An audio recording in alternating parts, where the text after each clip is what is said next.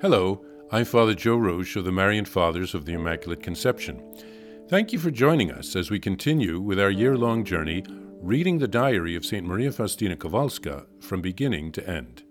Today we take up from where we left off, beginning with diary entry number 749. Conversation with Father Andras at the end of the retreat. I was greatly surprised by one thing that I noticed during each conversation, in the course of which I had asked advice and direction of Father Andras, and it is this. I noticed that Father Andras answered all my questions about things which the Lord had asked of me so clearly and with such assurance that it was as though he were experiencing it all himself. O my Jesus, if only there were more spiritual directors of this kind, souls under such guidance would very quickly reach the summits of sanctity and would not waste such great graces. I give unceasing thanks to God for so great a grace, namely, that in His great goodness He has deigned to place these pillars of light along the path of my spiritual life. They light my way so that I do not go astray or become delayed in my journey toward close union with the Lord. I have a great love for the Church, which educates souls and leads them to God. October 31st, 1936. Conversation with Mother General Michael. When I was talking to Mother General about the question of my leaving the order, I received this answer. If Jesus demands of you that you leave this congregation, let him give me some sign that this is his will. Sister, pray for such a sign, because I am worried lest you should fall prey to some illusion. On the other hand, I would not want to hinder or oppose the will of God, for I too want to do the will of God. And so we agreed that I will still remain just as I am until such time as the Lord will let Mother General know that he demands that I leave this congregation. And so the matter was put off for a while. And so you see, Jesus, that everything is now up to you. I am perfectly at peace, despite these great urgings. For my part, I have done everything, and it is now your turn, my Jesus, and in this way, your cause will be made apparent. I am totally in accord with your will. Do with me as you please, O Lord, but only grant me the grace of loving you more and more ardently. This is most precious to me. I desire nothing but you, O love eternal. It matters not along what paths you will lead me, paths of pain or paths of joy.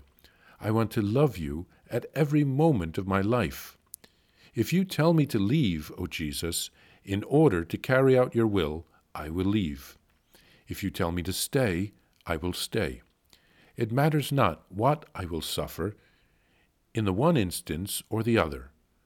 O my Jesus, if I leave, I know what I shall have to suffer and endure. I agree to this with full awareness, and I have already accepted it by an act of the will.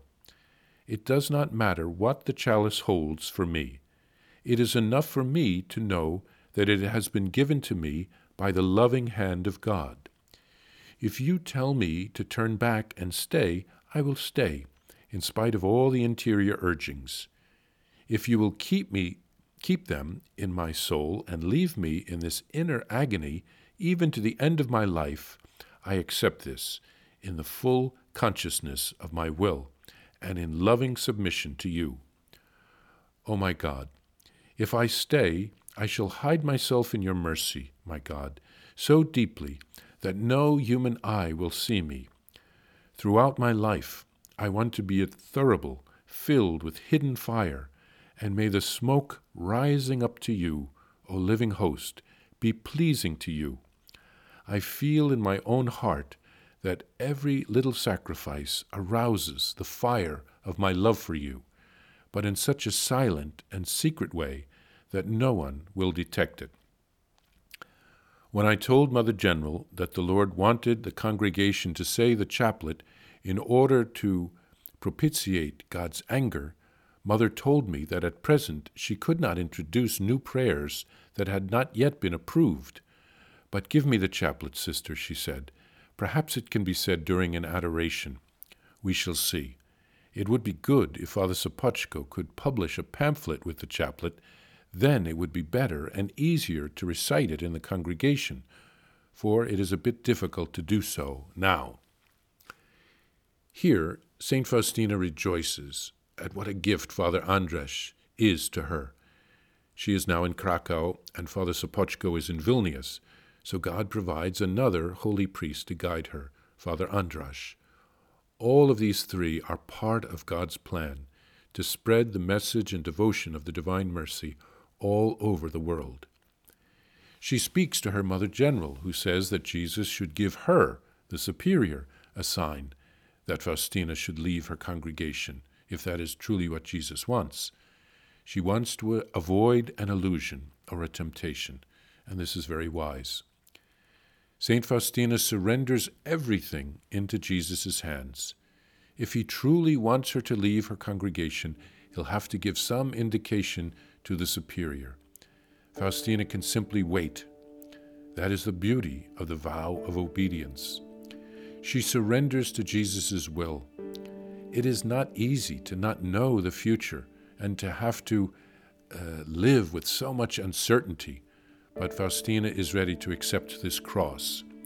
And apparently Jesus is also placing an urgency in her heart to do this. Jesus is like the hound of heaven when he calls us to a particular vocation. He doesn't change his mind and he doesn't let go. And we won't have any peace until we say yes. So that is what St. Faustina is experiencing, and yet it doesn't seem possible to move forward to respond to those inner urgings. Faustina tells the Mother General that Jesus wants the sisters to intercede for Poland with the Chaplet of Mercy, but the prayers have not yet been approved by church authorities. The Superior hopes that Father Sopoćko will be able to soon publish a pamphlet with the bishop's approval. Then it will be easier for them to do it in community. It's very interesting to see how Jesus always prefers that the sisters and Faustina obey their superiors and their spiritual directors, because he loves obedience, rather than simply obeying his requests that he gives through private revelation, because that has to always be discerned, and he wants to work in and through the church.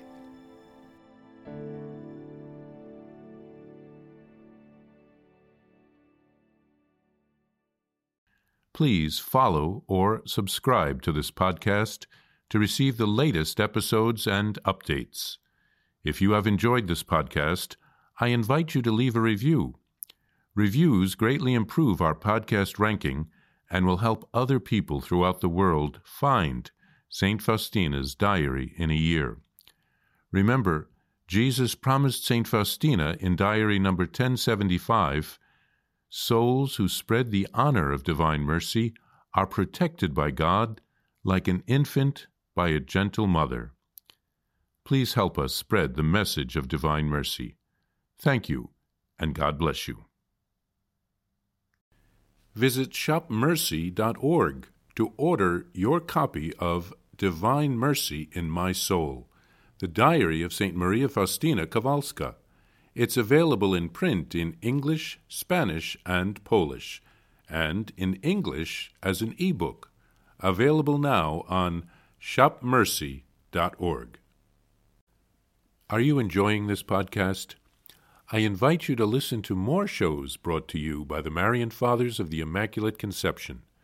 Join us daily for enriching spiritual content, which will help you on your journey with Jesus Christ. Simply visit divinemercyplus.org for a complete list of our shows. That's divinemercyplus.org.